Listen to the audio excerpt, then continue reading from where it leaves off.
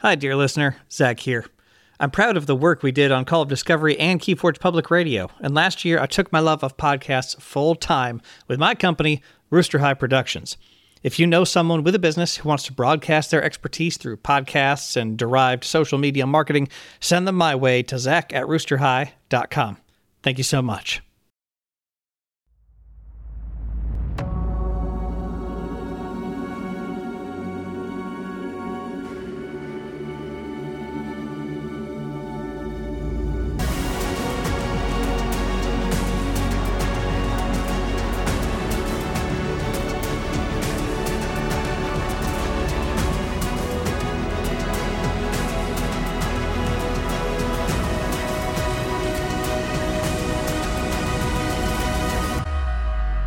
Hello and welcome to Call of Discovery, the podcast where we celebrate Keyforge, its community, and the excitement of discovery. I am somehow still here as your host, Ed Pocock, and today we are joined once more by Flibber James Aaronson. James, great to have you back. Thanks for having me. Today is our very, very first Dexploration episode. Yes, we have merged together Dex and Exploration because it's a very, very Keyforge thing to do and a very Call of Discovery thing to do. This is overall the series where we will look to enlist some of the greatest minds in Keyforge to unearth the hidden secrets of the Crucible. Our guests will share their excitement of discovery and open a unique deck on the episode live. In particular, this is going to be how do they craft their game plan? How do they identify a deck's hidden strengths and maybe exploit those opportunities presented by a sealed meta to gain Keyforge glory? We are going to decide which set to open a deck from by spinning the Call of Discovery compass. So here we go. Which deck are you hoping to be looking at, James? So I'm hoping to be looking at a deck with Star Alliance, which I guess means it has to be Worlds Collide deck. Okay, so here we go. And we have it. This is a Age of Ascension deck. So it's not the one I'm hoping for, but I like Age of Ascension, particularly in sealed, because it feels like the worst house isn't quite so bad and the best house isn't quite so good, as I think in Call of the Archons, Shadows is obviously the one everyone wants, and in Worlds Collide, Brobnar is the one everyone wants to not have. And I think it's not quite so extreme in Age of Ascension. So we'll probably be looking at a good but not amazing deck, hopefully. Awesome, and you've had a lot of success in Age of Ascension in sealed with a Vault Tour runner-up position. Yes, I feel I was fortunate enough to get the deck I got, particularly. I quite like Age of Ascension. Brobnar's not quite as bad in Age of Ascension, or Brobnar's fairly good in Age of Ascension. Well, maybe we're going to be looking at a quadruple Archimedes deck here. Maybe we'll be looking at a Drummernaut Ganger Chieftain. Oh, yes, absolutely. And without further ado, let's crack it open.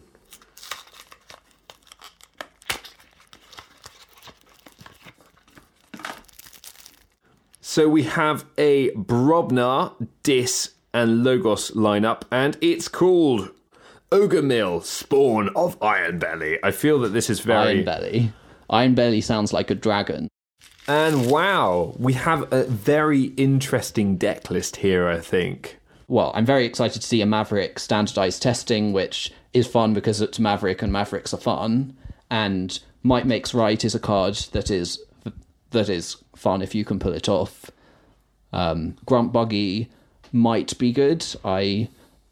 I don't think there are too many creatures. So counting right now, I can see 6 creatures which have 5 or more power for the Grunt Buggy. And Grunt Buggy is the card that makes keys cost +1 for every friendly creature you or your opponent have of power 5 or higher, and those keys cost more for your opponent. Yeah, this is a fascinating lineup with that Brobnar, Dis, Logos. Logos, as we were speaking about in the previous episode, being the house that makes things much more efficient for people. James, it would be great if you spoke a little bit about your process. What is the first thing you look at when you open a sealed deck? What do you look for? What process do you go through?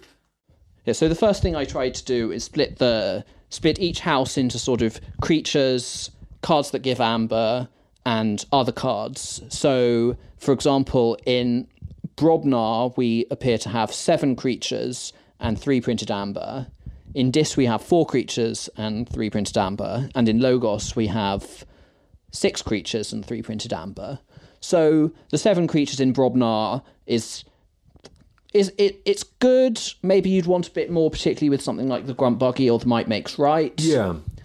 But it's sort of a good number. You might be able to get some presence on the board. And I really like in the Logos, the creatures...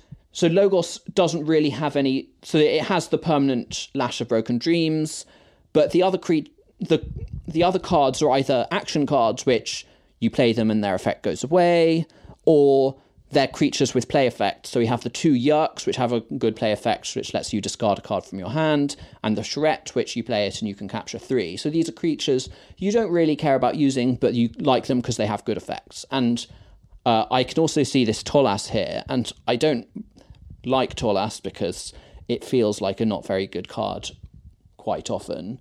But I guess we can think about that once we've had a better look at the rest of the deck.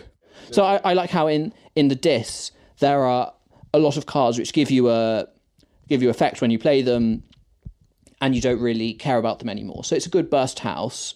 Whereas in the Brobnar there are 7 creatures, and all of these creatures so they all have either high power, at least 5 power, or they're the Bingle Bang Bang, which is a really nice ability to do 5 damage to the neighbours of the creature it fights, or Forge Master Og, which is another creature, I suppose, which is less than 5 power. It doesn't have an ability you want to be using a lot, but maybe it's a nice card to have. It's an interesting effect, particularly if your opponent forgets about it, they can find it really doing them a little bit of damage with that. And then Forge Master Og says, after a player forges a key, they lose all of their remaining amber. So it's quite an interesting effect, particularly if you have a way to give your opponent extra amber when they were about to forge. So, for example, I'm looking at this Binate Rupture in Logos. So maybe my opponent has 6 amber and I have 3 amber, but I also have Forge Master Og in play. So I can play Binate Rupture. My opponent now has 12 amber, but they were going to forge anyway. Yeah. And I have gone from 3 to 6 amber. So the Binate Rupture has basically given me 3 free amber. It's like a worse version of the Binate Rupture Interdimensional Graft combo, which is possibly fun. So maybe I like the Forge Master Og for that reason. Sure. So I guess maybe we should have a look at this Logos. So I really like the Archimedes with the really good play effects of the Helper Bots and the Zix Researcher. So Helper Bot lets you play a card from out of house, and Zix Researcher lets you archive the top card of your deck or discard pile. So you can play those, and then if you have a way to kill them next to Archimedes, then you'll get them back. So maybe you have Archimedes in play, you can play the Helper Bots next to the Archimedes, and then you can play Standardized Testing to put the Helper Bots back into your archive, and also maybe kill your opponent's big creatures. I like how the Logos has some amount of archiving and house cheating with the Helper Bots. There's a sloppy lab work, and Eureka isn't really archiving in the same way that sloppy lab work is, but it will help to mitigate against the 2/2/2 hands if we have cards like this. And we also have the Yerks in Dis. So lots of ways of managing your draw, managing your hand quite nicely. Yes, so that's quite nice. We also have the Feel of the Researcher, Library of Babel, which can draw you some cards. So I think there's a lot to like about this deck, looking at it. On evaluating sealed decks, what mistakes do you commonly see other players making when they're either evaluating those decks or forging their game plans around them? So I think it's hard to say what a mistake is. I think one thing that it's quite easy to do, and I'm aware that I've already done this, is to get excited by sort of 2-card combos like the Forge Master Og with Binate Rupture. It's quite easy to get excited by 2-card combos, but what you really need to do is look at the shape of the deck, look at creatures. So it's good to know I have 7 Brobnar creatures, which are fairly sticky, particularly with the Drummernaught to heal them. So I'll probably have a good Brobnar board a lot of the time. Whereas my disc creatures, I don't really care about them, so I probably won't have much of a disc board. I think it's also good to look at what we don't like about the deck. So there's 9 printed amber, which is okay. It's about average in Age of Ascension. It's about average. It's not amazing. We also have the Misery exploits, which might give you amber, but I find that often they don't actually give you amber. Particularly before Worlds Collide, the Misery exploit is often going to be a dead card. The Tremors, maybe they're good, maybe they're not. I don't like having 2 alpha cards, so we have our Eureka and our Binate Rupture, and I guess Binate Rupture you'll probably be discarding quite often anyway, but it's kind of sad if they clash. I guess also Eureka will archive the Binate Rupture sometimes, so that's not so bad. And with those thoughts in mind, how do you think you change the way you play with this deck to be mindful of what this deck wants to do here, and maybe play around some of those effects that you've just spoken about that you don't like the look of so much? So maybe with the Misery exploits, you have 2 of them, so it's possibly quite often that you'll have them. So maybe you want to keep opponents' creatures in play but damaged. Maybe you need to... So I guess it's also important to think about this Tolas. So is Tolas going to be good or bad in this particular deck? Yeah. Tolas is the creature that every time a creature is destroyed, its opponent gains 1 amber, which is the very definition of a wild card. Wild card. Exactly. So it's very hard to know whether Tolas is a good card to play or not. So I think I tend not to like Tolas, partially because if you play Tolas, you often don't really have much control about you're going to destroy some creatures. So then if I play a Tolas, maybe I have some helper bots in play from earlier, which are just there, and then on my next turn my opponent can kill 2 helper bots and the Tolas to get basically free amber. Yeah. So maybe that's a good reason to avoid playing the Tolas in this deck, because there are a lot of weenies that are just going to end up sitting around doing nothing. I was about to say the Tolas goes well with the standardized testing, but maybe I'm lying. So I think one thing, I like Tolas with the standardized testing because I can play the Tolas and then kill it immediately, saving my 2 power creatures. Certainly. And then, of course, I notice I don't have very many 2 power creatures. And overall, what do you think the game plan of this deck is?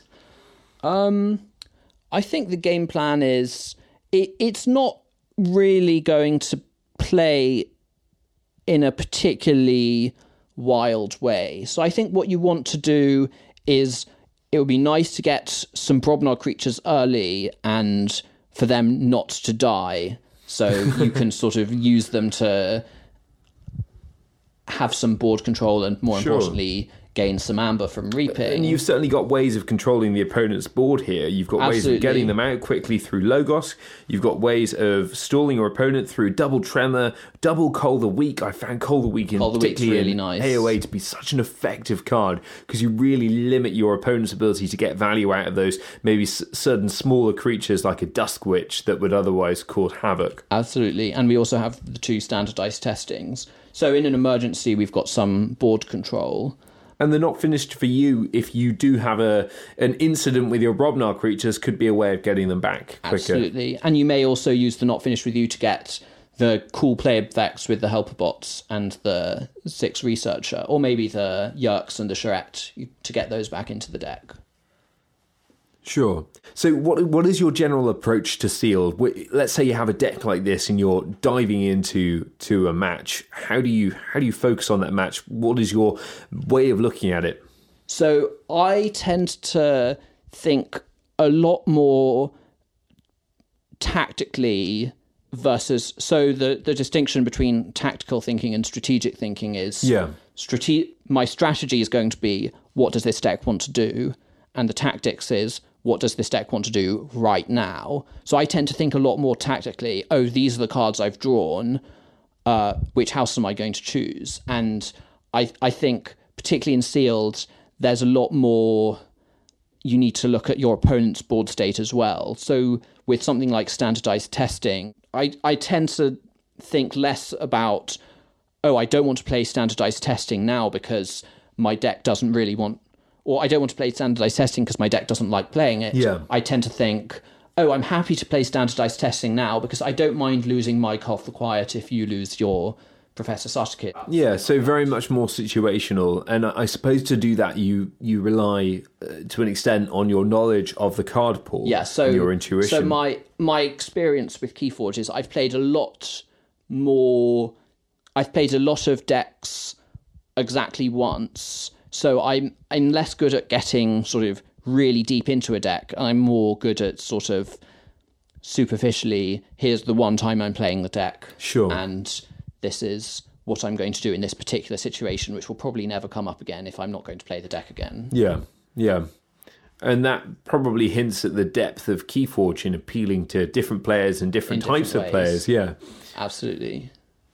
Which is definitely a good thing about Keyforge. And looking at this deck now, do you think there are any tools that you don't have that you'd have to play around in sealed events, or do you think that it has got ways of getting in and out of everything? For instance, has it got enough amber control? So the amber control is interesting. So we have so the amber control in Dis is a bit awkward because we have the lash, but we don't really like calling Dis because we don't have much else to do on a Dis turn unless we have discards in hand. And then in the Brobnar, I think there's the Groke and the Forge Master Og. And Groke is sort of fine, but not that great if you only have the one. And Forge Master Og doesn't really stop them from forging a key. And we have nothing in Logos except the cut-through research, which doesn't do very much. So the amber control is a bit weak.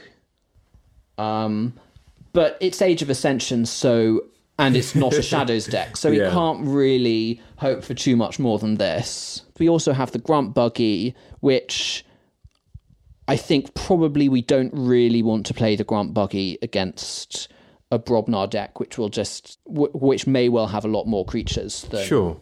So, for example, at the Krakow Vault Tour, my deck had a Grunt Buggy, and I played against two opponents who had Grunt Buggies in their deck, and they both played their Grunt Buggy, and their Grunt Buggy, in both cases, was a lot better for me.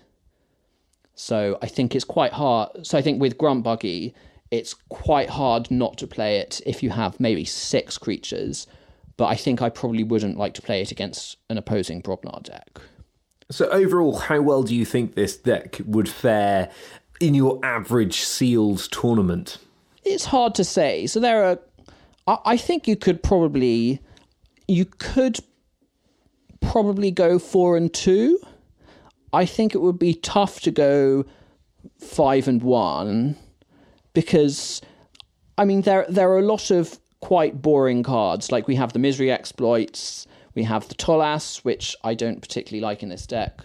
The Tremors can sort of stack up if you have the 2 Tremors at once. They're not going to do a huge amount. Yeah. And the Binate Rupture's quite scary.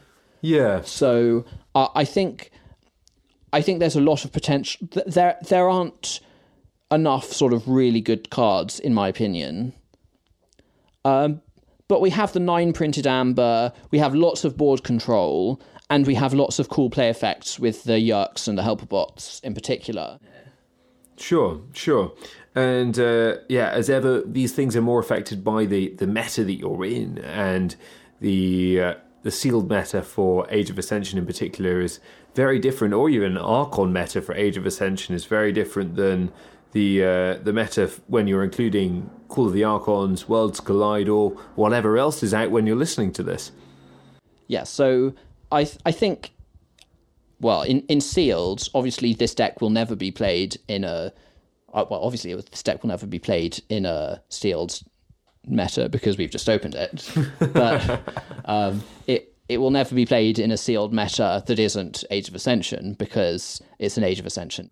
So, James, what advice would you have for our listeners? Maybe they're about to head to their first proper sealed tournament. Maybe they're about to head to their first sealed vault tour. Or even maybe they've been to a number of sealed tournaments but just want to be a better player. What advice would you give them in how to make the most of your sealed deck and how to get the edge over your opponent? Obviously, the first piece of advice I would give is open a deck with 3 time travelers, but obviously not everyone's capable of doing that. So I think it's quite easy to get bogged down with do this and do this and do this. But I think realistically, it's quite hard. I think the best thing to do is play lots of Keyforge, particularly with a variety of different decks. So I think one thing that could happen if you play the same deck over and over is you get a lot into if there are things that deck does which are different to other decks. So I would like to give an example, but I can't think of an example right now. So you value cards basically based on the 1 or 2 or 3 decks you've played, rather than based on their value overall in Keyforge, and therefore your intuition might be skewed. And I think there's another thing. So maybe I think we get sort of a bit biased by the first deck that we opened, or I think some people do. So for me in particular, I think I tend to undervalue Amber Control, because my first ever deck had exactly 0 Amber Control. I tend to undervalue it compared to what everyone else does. Interesting. So we're shaped by the decks that we open. I think the best thing to do if you want to be better at sealed is play. So maybe if you can play on the Crucible online, play the sealed mode, or play games with random decks that you've organised with friends or people on the internet. So play lots of different decks to minimise that preconceived bias you might have on different things. Yeah, and also it, particularly with a card like Tolas, that's a card that if you've played enough decks with Tolas, then you'll know Tolas is a really scary card that I often want to not play. You want to yerk it. You want to discard it, yeah. Well, I guess you don't... You probably don't want to yerk it. You don't really want to waste the yerk yerking another card. Yeah, I want to be yerking... You want to Maverick yerk it. Yeah, I would not mind yerking this Binate Rupture, maybe the Titan mechanic if I'm not playing the Grunt Buggy, or maybe the Grunt Buggy itself. Sure. Maybe the Forge Master if I happen to have lots of Amber, which I probably don't on a dis turn. Okay. Unless the Misery Exploit's giving lots of Amber. Any last thoughts on this deck, on Sealed, or on Discovery and Keyforge? Sealed is fun, and the main reason why we play Keyforge is to have fun, so that's good. On this deck, I really like the fact that we have lots of fun cards. Like, I really like Eureka, which is you get loads of Amber and you get to archive loads of things, and sometimes it blows up in your face if you archive the Logos cards you want to play that turn. And I really like Helperbot because playing cards from out of house is more fun than playing cards in-house. Absolutely. Yeah. Yeah, so this deck's got a lot of tricks up its sleeve. And obviously, we can't not mention Might Makes Right, which it might be hard to make it work because we don't have a huge amount of creature power. But if you do manage to make Might Makes Right work and forge the key with forge your third key by sacrificing your entire board, that would be incredibly fun. And would make such a fun difference. Yeah, that would be awesome. James, thank you so much for coming on the cast, sharing your sealed knowledge and experience, and indeed talking about luck and skill in last week's episode. Thanks for having me. And where can people find you on the socials? So it's easiest to find me on the Sanctimonious Discord, where I'm fairly active sometimes. So my name is Flibber #3141, which is the first 4 digits of pi, and I sometimes appear on the Facebook group. Wonderful, wonderful. And you can find us on pretty much all of the socials. We are at Call of Discovery. And you can find our merch on Teespring via the link below, where you can purchase one of our glorious hoodies. And I mean glorious. It not just survives the wash, but seems to thrive in it. And if you too would like to join the Call of Discovery family, put your weird and wonderful decks into the spotlight and really help us take Call of Discovery to new heights, then you can join our Patreon-only Discord today by clicking the link below to Patreon. And please email us any questions you might have at discoverkeyforge@gmail.com.